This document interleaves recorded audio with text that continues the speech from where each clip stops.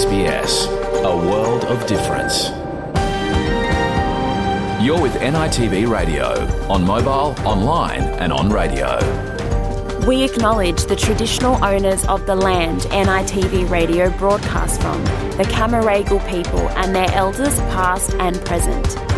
We also acknowledge all Aboriginal and Torres Strait Islander tribes and clans we broadcast to, from the mountains to the plains, from the desert to the sea, from fresh water to salt water. Yura Damarang, I'm your host Luana Grant, and welcome to NITV Radio for this Friday, the 25th of August. Coming up on the show today, NITV Radio chats to Victorian Aboriginal Health Service Chairperson Tony McCartney in the days following the 50th anniversary of the Health Service, which celebrated its anniversary on the 18th of August. Also coming up on today's show, a story produced by SBS News about the updated plan for the management of the Murray-Darling Basin, one of Australia's most complicated and important river systems. And I chat to Gomeroi woman Sophie Onus, who is one of 8 artists selected to take part in the Country Road NGV First Nations Commission series. All these stories and more coming to you after the latest news. Australia Day 1972 saw the first Aboriginal embassy erected outside Parliament House. The native title legislation must be amended. And they've walked this land so many times before anybody came. I am sorry.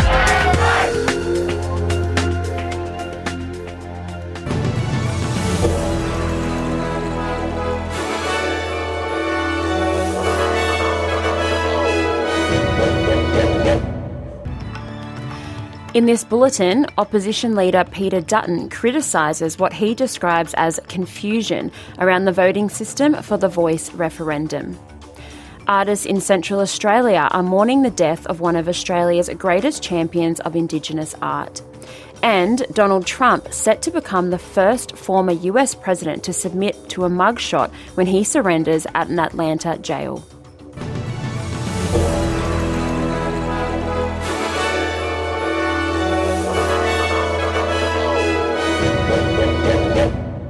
Education Minister Jason Clark has defended the Electoral Commission's ballot paper for the Voice referendum after the federal opposition criticised it as confusing. Under the current instructions, you can write yes or no or tick for yes, but if you write a cross for no, it won't be accepted. He told Channel 7 the form mirrors that seen in the 1999 referendum on whether or not Australia should become a republic. You know, part of the argument they're making is it's going to cause a heap of confusion. When John Howard held a referendum into the Republic, same rules, worked fine. I think there were less than 1% of votes were informal. So I think that pricks the bubble of this argument that this is going to cause some sort of confusion. The opposition insists if a tick can be counted for yes, then a cross should be counted for no. Deputy Opposition Leader Susan Ley told Channel 7 the government should write to the Electoral Commission and request clarity on the ballot paper. This is the modern era, and we have a lot more Australians who don't speak English, and we want everyone to vote at this referendum. So, quite simply, what would people think? A tick is yes, a cross is no. I actually would expect Jason and his team to be writing similarly to the AEC to actually ask for the rules to be fair. Artists in Central Australia are mourning the death of one of Australia's greatest champions of Indigenous art. 59-year-old gallery owner Tim Klinginger is credited with putting Australian Western Desert art on the global stage. His loss is being felt at Purple House Health Service, where Mr Klinginger organised an Indigenous art auction that raised $1 million for the Western Desert dialysis appeal. Artist Bobby West now receives kidney dialysis at the centre his art helped pay for. He says Mr Klinginger will be greatly missed. We was hoping to continue working, collect some canvas for my people. Yeah, but I'm going to miss you, Tim. The federal government has delivered an updated plan for the management of the Murray-Darling Basin, one of Australia's most complicated and important river systems. South Australia, Queensland and New South Wales have all agreed on the new plan, but Victoria have refused to sign on. The basin has been described as the food bowl of the nation, with its agriculture industry worth around $24 billion a year. With so much at stake, there have been long concerns about how the river system is managed, including for irrigation. Environment Minister Tanya Plibersek has announced a revised plan that hopes to address those concerns by extending the deadline and funding for water to be returned to the river system through buybacks. The Murray-Darling Basin Plan is an incredible piece of cooperation between the Commonwealth and the Murray-Darling Basin states and the ACT. It came out of a period of environmental catastrophe, and it's designed to avoid another environmental catastrophe.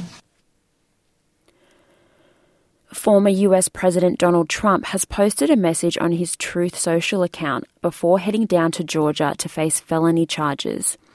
In his post, Trump called Fulton County District Attorney, who is prosecuting him, Fani Willis, a radical left low-life district attorney, and reiterated his claim that the 2020 election, which he lost, was rigged and stolen. 213 million views and still counting. The biggest video on social media ever. More than double the Super Bowl.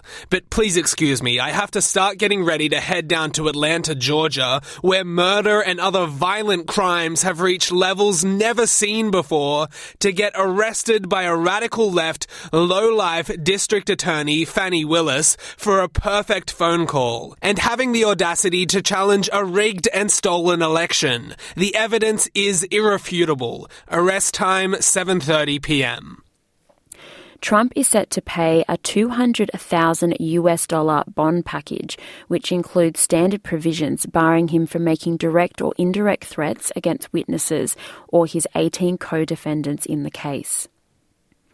Warner Brothers movie studio will delay the planned November release of a big-budget June sequel until March because its stars cannot promote the movie during the Hollywood actors' strike. The decision deals a blow to cinema chains such as AMC Entertainment, Cineplex and Cinemark, which are still trying to recover from the COVID-19 pandemic.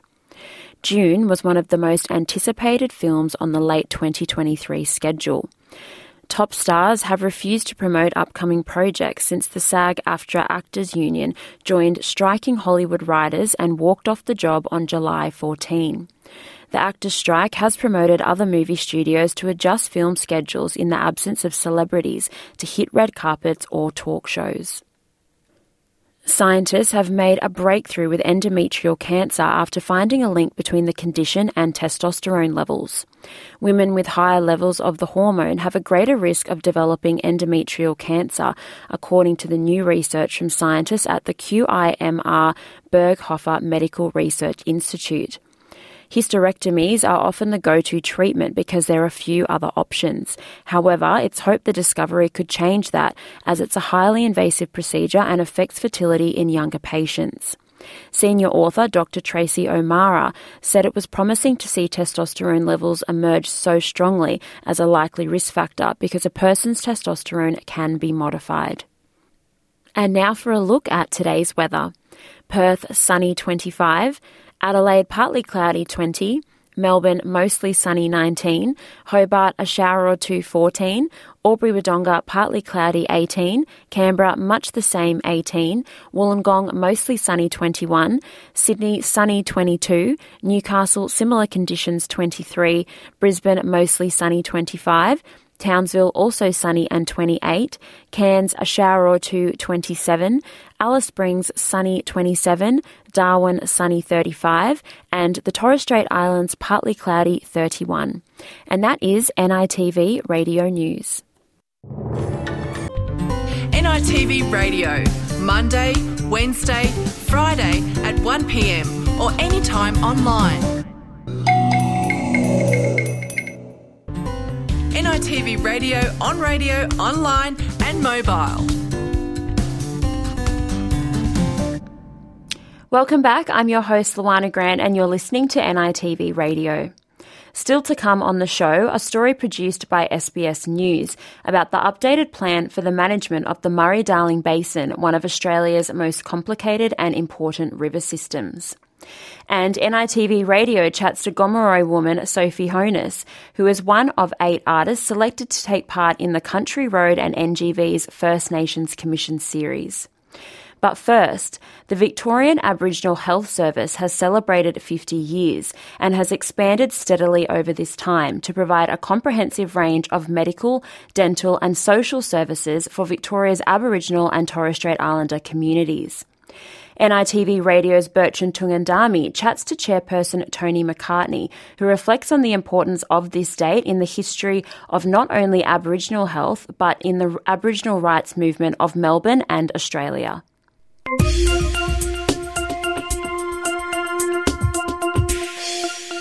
The Victorian Aboriginal Health Service, the oldest Aboriginal community-controlled health organisation in Victoria and second oldest in the country, is celebrating its 50th anniversary this week. And I'm joined by Victoria Aboriginal Health Service Chairperson Tony McCartney to reflect on this milestone and the journey travelled by the organisation, delivering over the last half-century culturally safe and life-saving healthcare to ensure thriving, healthy communities. We'll also explore challenges and opportunities ahead. Now, Tony McCartney, first of all, thanks for joining us on NITV Radio today. Hi, thank you. How are you? Very good, and excited to be able to explore the milestone reached by Victoria Aboriginal Health Service, which was founded 50 years ago by historic figures of the Aboriginal rights movement, setting the organisation at the heart of Aboriginal health, but also the overall Aboriginal rights movement. Now, at the time when the organisation was founded, racism was rife and more overt than today. Can you give us a picture of the situation back then and how the organisation is travelling in the current context? Back in those days, there was no specific services before we established the health service, and that's why it was established, because we weren't getting access to hospitals and other health care. Most Aboriginal people wouldn't go to the hospital because A, they weren't welcome, and B, that usually when you go to hospital, you usually die. So some elders at the time, inspirational community people, decided we need to take control of our own affairs. So hence we established the Aboriginal Health Service back there in 1973 and started operating. It received no funds in those days, so most of it was voluntary for a long time. It was only through taking political action we actually got funding to actually, employ people and get paid for the work they did. And being in Fitzroy, there was a large population of Aboriginal people living around the area because they had moved off from the missions around the state and they came to Melbourne seeking to have a better life. So there was a lot of Aboriginal people living around the Fitzroy area. And so we saw lots of things, like we established the Victorian Aboriginal Health Service, and after that there were lots of other organisations that were established too in Fitzroy. So, VARS has been known as the home away from home, because wherever you come from, you will always be welcomed. And even today, if you go down to our Nicholson Street service there in 186 Nicholson Street, Fitzroy, as soon as you walk through the sliding doors, there's always somebody to welcome you, to say hello. It's got a welcoming environment. It's a very community-focused. So there's it's not a yarning circle, there's seats sitting around where there's a fireplace in the winter, and it's where people sit and talk to each other while they're waiting to see a GP or some other health specialist.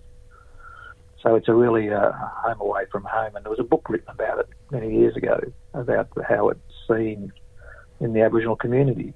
It certainly was instrumental in supporting other communities to set up their own health services around the country as well. So we were the Redfern in New South Sydney were the first, and then we were the second Aboriginal Health Service. So both organisations spent a lot of time educating other communities they can have their own health service as well.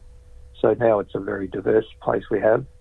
We've got hundreds of programs that get delivered every day, and we've got hundreds of staff. So, it's growing. We've got 4 sites we operate from. And I'd worked there myself back there in the late 90s and the early 2000s. So I know the organisation fairly well, and, it's a really great achievement to reach 50 years of service to our community, and that's what it is. For us, when we look at our organisations, and particularly the Victorian Aboriginal Health Service, we're established to serve our community, and that's what we do every day. Yeah, so delivering a service, not just health, as you just mentioned, it's a holistic approach to health. It's not just about the physical and mental well-being. It's much, much larger than that. And you've grown actually from the Fitzroy Centre to other areas around Melbourne. Yes. So the latest one is out at St Albans. I was only there yesterday to see a doctor because it's close to my home. So it's a nice, fresh. It's a new fit out in this building in St Albans, and it reflects the similar design that's in the interior of Vars at Nicholson Street. That's in St Albans. So it's got the serpent on the floor that's been designed to put on the floor. So that's what happens. That's what's down at Nicholson Street. There's a serpent that weaves all through the floor in the main corridor, so people can see that it's a welcoming place. So, and it's being replicated across lots of other organisations in other states as well. But, we get people coming in from all states, and when people come from other places, particularly interstate, they come to Melbourne, and they end up coming down to the health service to find out where they can get access to services. So usually Vars is the first point of contact when they're coming interstate looking for support. So we excel at that sort of work as well. Yeah, and you also provide training for Aboriginal health workers, and you've also partnered with other organisations like the Victorian Aboriginal Legal Service, which actually extends again your holistic approach to health, because you involve also legal aspects of health providing. Yeah, we always keep very true to our objectives. It's about providing holistic health right across the community. So, somebody, if there's a new patient, they turn up to Vars and they get assessed about what their medical and health needs are, and then they look at, their own holistic health and look at what other things are in their lives that need to be sorted out. And so they can be linked into counselling, family counselling, and children. You're getting support in the women and children's area, especially young ones. And those sorts of programs have been very successful over the years. We don't get enough funding for it. We could always do with more. And we have had to expand it because our community here in Melbourne has grown. There's a significant people, a mob out there around the St Albans and Melton area in the western suburbs that don't get a service. So that's why we're out at St Albans. And of course, we went further out to the north, out to Epping, because a lot of the people that used to live around the Fitzroy area moved out to northern areas of metropolitan Melbourne. So we just about see anybody who comes to see us. And we certainly know that people from the regional areas come down to get referrals to other specific services that happen here in Melbourne. So we open our doors to everybody.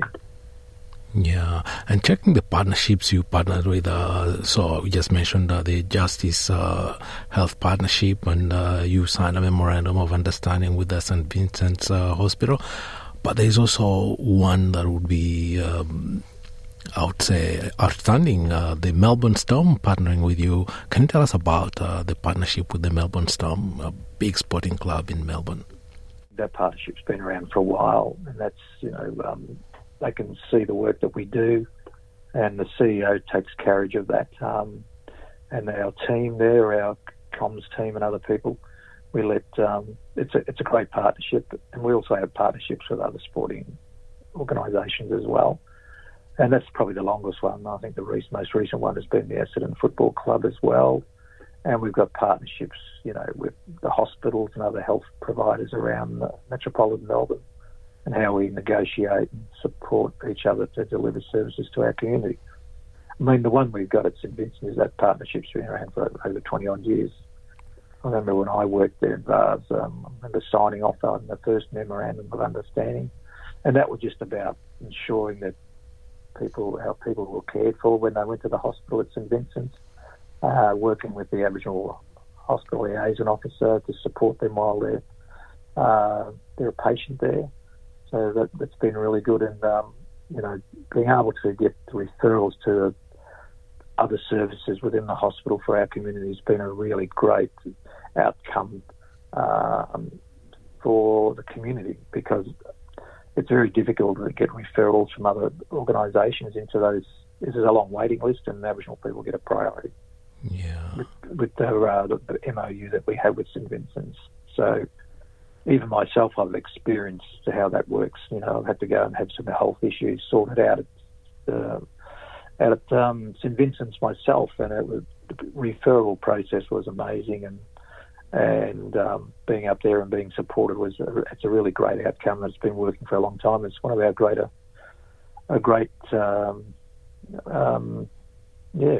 opportunity that's really made dividends for our community. So we can actually get access to specialist services that's done at the site at Nicholson Street. Now, the organisation was born at a time when Aboriginal rights movements were really getting out there, campaigning for Aboriginal rights after the 1967 referendum, and historic figures of the Aboriginal rights are actually at the centre of the creation of ours. And it's not just about health, it's also about creating community-controlled organisation and self-determination. And now we're celebrating the 50th anniversary in another politically significant period when we are discussing Voice to Parliament, which adds to self-determination as well, to the conversation about determination. Yeah, well, those days, in the early days, it was about self-determination, about we wanted to take control of our own affairs. And the first thing we could do was, set up our own health service. But, we had to advocate. I mean, we didn't get funding in the early days, so it was just voluntary. And, there was a couple of doctors from the St Vincent's who used to come down and voluntary their time to the organisation. And we took up the advocacy about trying to get health ministers to take us seriously, because Aboriginal people were dying at a much younger age. The statistics were awful, and there was many reports written about the health status of Aboriginal people in Victoria, and it was very clear that it wasn't being addressed. And so the community in Fitzroy decided they were going to address it, because you could see how people were dying. They were dying in the parks. They were dying. They just weren't getting access to services. So that's why all Aboriginal organisations like Fitzroy Health Service was established, was to make it an opportunity for people that they could access services without being judged about who they are and where they come from. So it's been a great success, and we're very grateful that we've had some really great leaders over the years that helped us grow the organisation from such a small place in Gertrude Street, just a little place. I remember going there myself to get services when I was a very young man. I was 19 or 20. I'd say the health service saved my life when I was a young man, because I was going through a terrible time. And I've always been loyal to them. So, and many years later, I actually worked there. So that was really interesting. And we helped set up those other organisations, health organisations around the country, and we supported the establishment of a peak body here in Victoria, which is VACCHO, to take up the political will with state and Commonwealth governments on our behalf. So we've always been on our front foot, marching for land rights, getting a better deal for our people. So over the years, things have improved, but they need to improve a lot more, because people are still dying a lot younger than the mainstream population. So we've still got a lot of work to do. Has VARS taken a position in the current conversation around voice? We stick true to our purpose, is to support people whatever they want to do. We don't have a position on it. Like, we believe that people will make up their own mind, particularly in our community, and we would not dare tell them how to vote. Yeah. It's about self-determination, and people will decide for themselves. You know, there's different views in all communities. So, and you know, I imagine lots of people will be supporting it, but even if people aren't, well, that's their right not to. Tony, before I let you go, I'd like you to give us your closing thoughts. My closing thoughts are these. I'd like to thank the community and the elders of the past who actually established this organisation, pay homage to them. But also I'd like to thank the leadership of the staff within the VARS organisation. They're all committed to the work that they do. They all understand the history of the organisation. Every day they work to those aspirations that are in our objectives about self-determining, community control and holistic health and caring for it. So our logo is caring for the community. And we've been caring for our community for over 50 years, and that hasn't changed. And we'll continue to do that. Tony McCartney, thank you very much for taking the time to talk to us today in the context of VAR's 50th anniversary. Thank you very much. Have a great day. You're with NITV Radio. Your community, your conversation. NITV Radio. Welcome back. You're listening to NITV Radio. Still to come, NITV Radio chats to Gomeroi woman Sophie Honus, who is one of 8 artists selected to take part in the Country Road and NGV First Nations Commissions series. But first, the federal government has delivered an updated plan for the management of the Murray-Darling Basin, one of Australia's most complicated and important river systems. South Australia, Queensland and New South Wales have all agreed to the new plan, but Victoria has refused to sign on. Deborah Groark reports.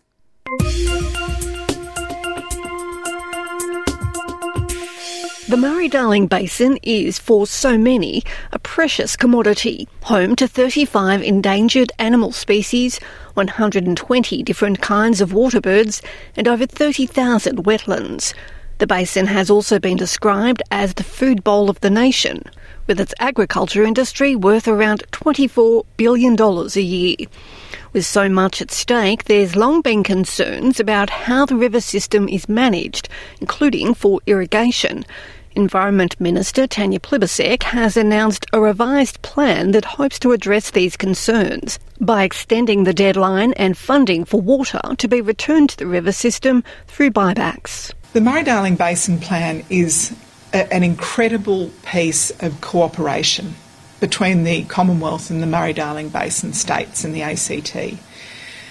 It came out of a period of environmental catastrophe, and it's designed to avoid another environmental catastrophe.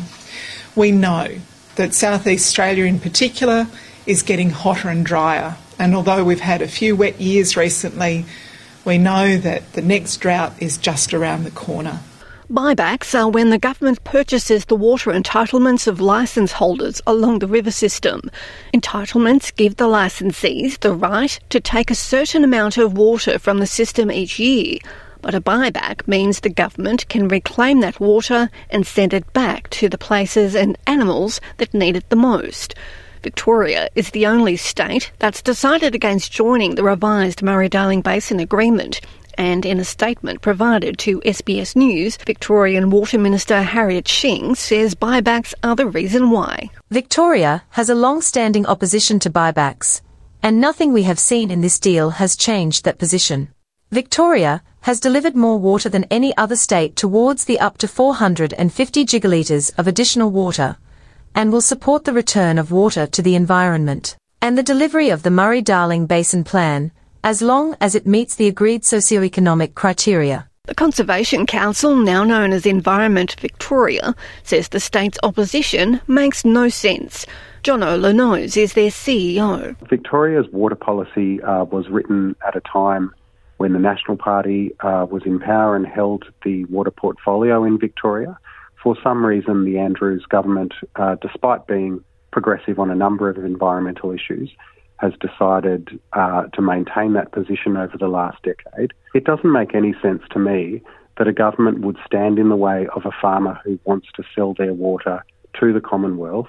But Dairy Farmer and Farmers Federation Water Council Chair Andrew Leahy says Victoria has done the right thing by saying no. He says farmers and the government are keen to keep as much water in the Victorian part of the system as possible because they've seen the social impact of insufficient water firsthand. Well, I've got 15, 16-year-old children. When I went to school in the local town, there was 1,000 kids at the high school. Now there's only 200. So those water buybacks we see is, we just lost people out of the districts because there's no jobs and that. The local voluntary fire brigade has trouble getting members, all the little things like the Lions clubs, all those little community groups are struggling to get volunteers for numbers because we don't have the people here anymore. Indigenous communities have also long hoped for more effective action to save the river. In Victoria, the Tati Tati people have been campaigning for an influx of water at Maguya Lagoon, a culturally significant site near Robinvale.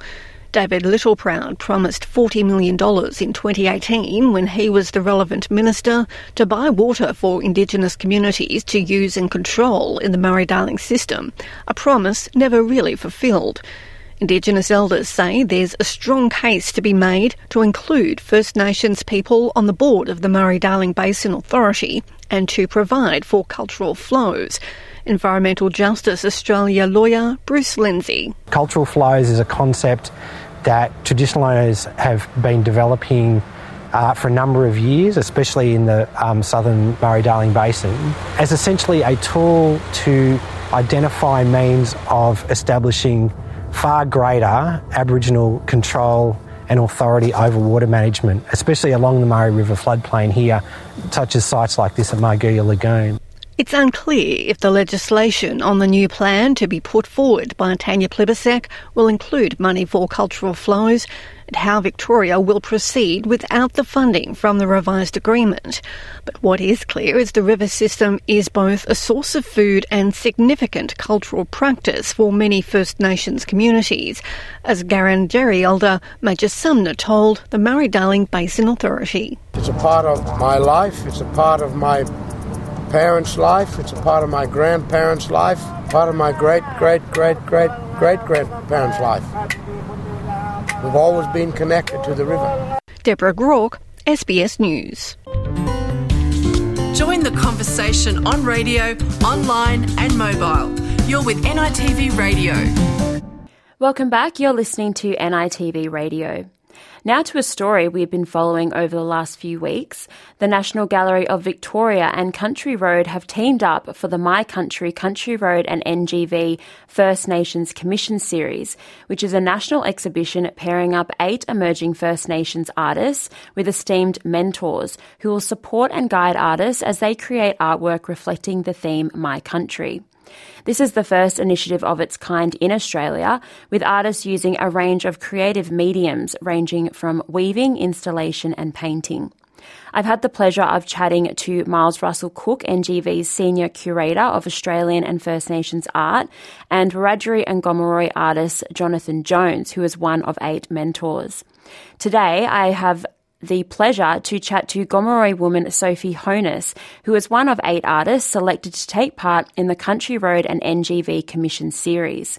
Sophie is based in Tamworth, New South Wales, and has been creating textile art for the past 5 years, as well as weaving workshops. In this conversation, Sophie discusses her involvement in this initiative and what it means to her.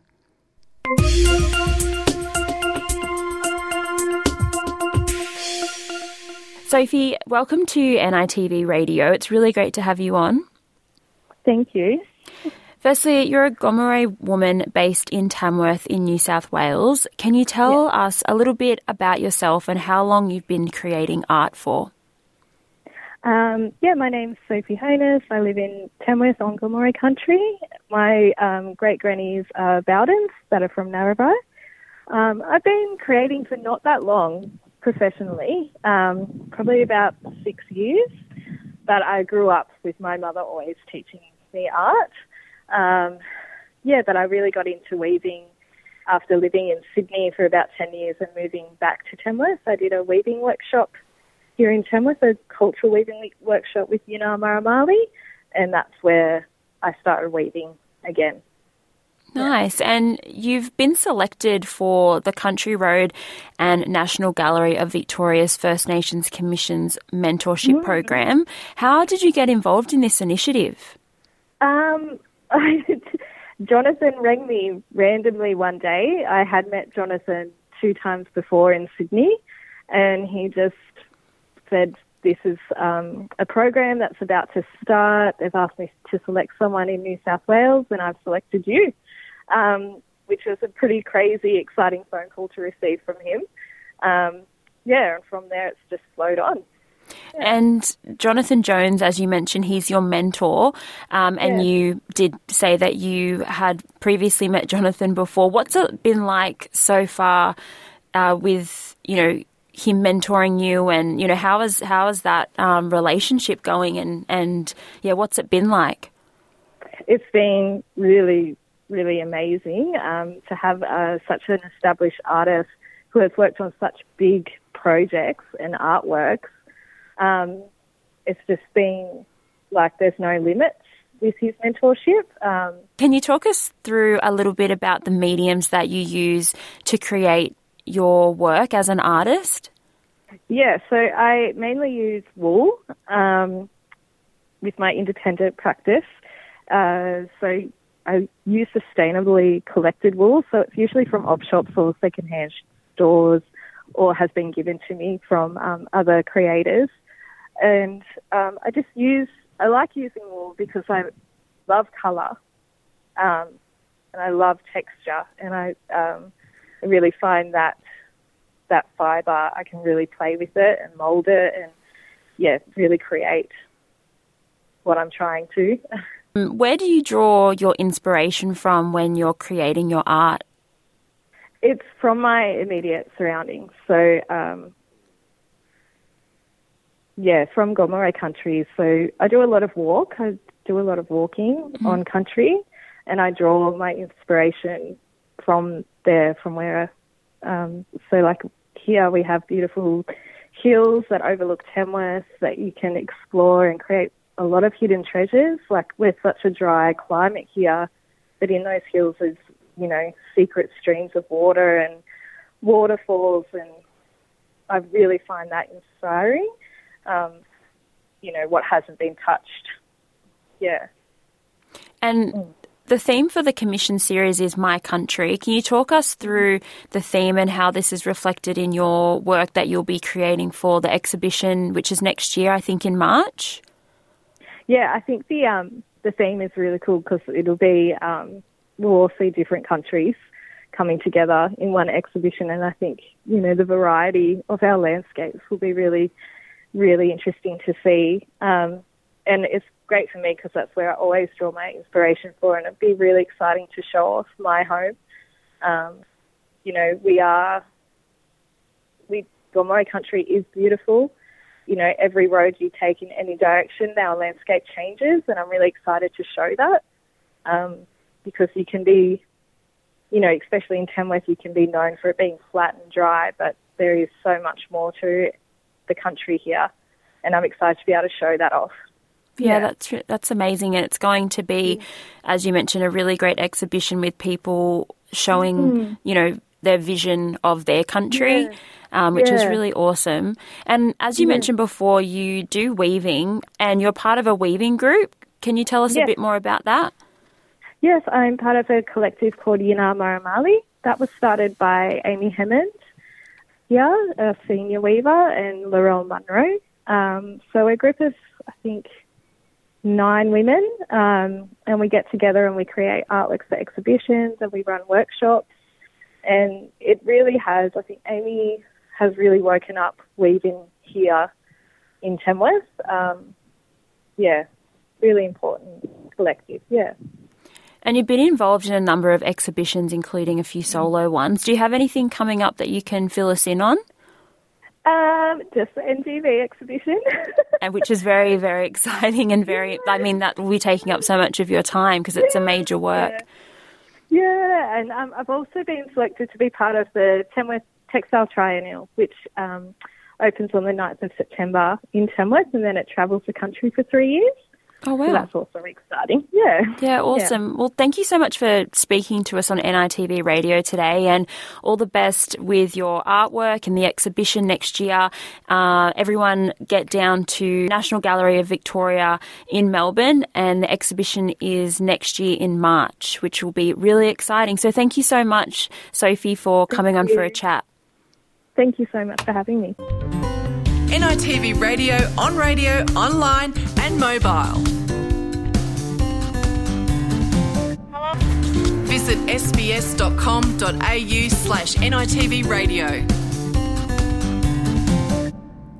And that's all we have time for on today's program. You can listen back to the show anytime online or catch any of our stories on our website at sbs.com.au. NITV Radio will be back on Monday, Wednesday and Friday, 1 till 2 p.m, with more stories from right across the country. Today, we leave you with a track by Jess Mauboy. I'm your host, Luana Grant. Mandango, have a great weekend.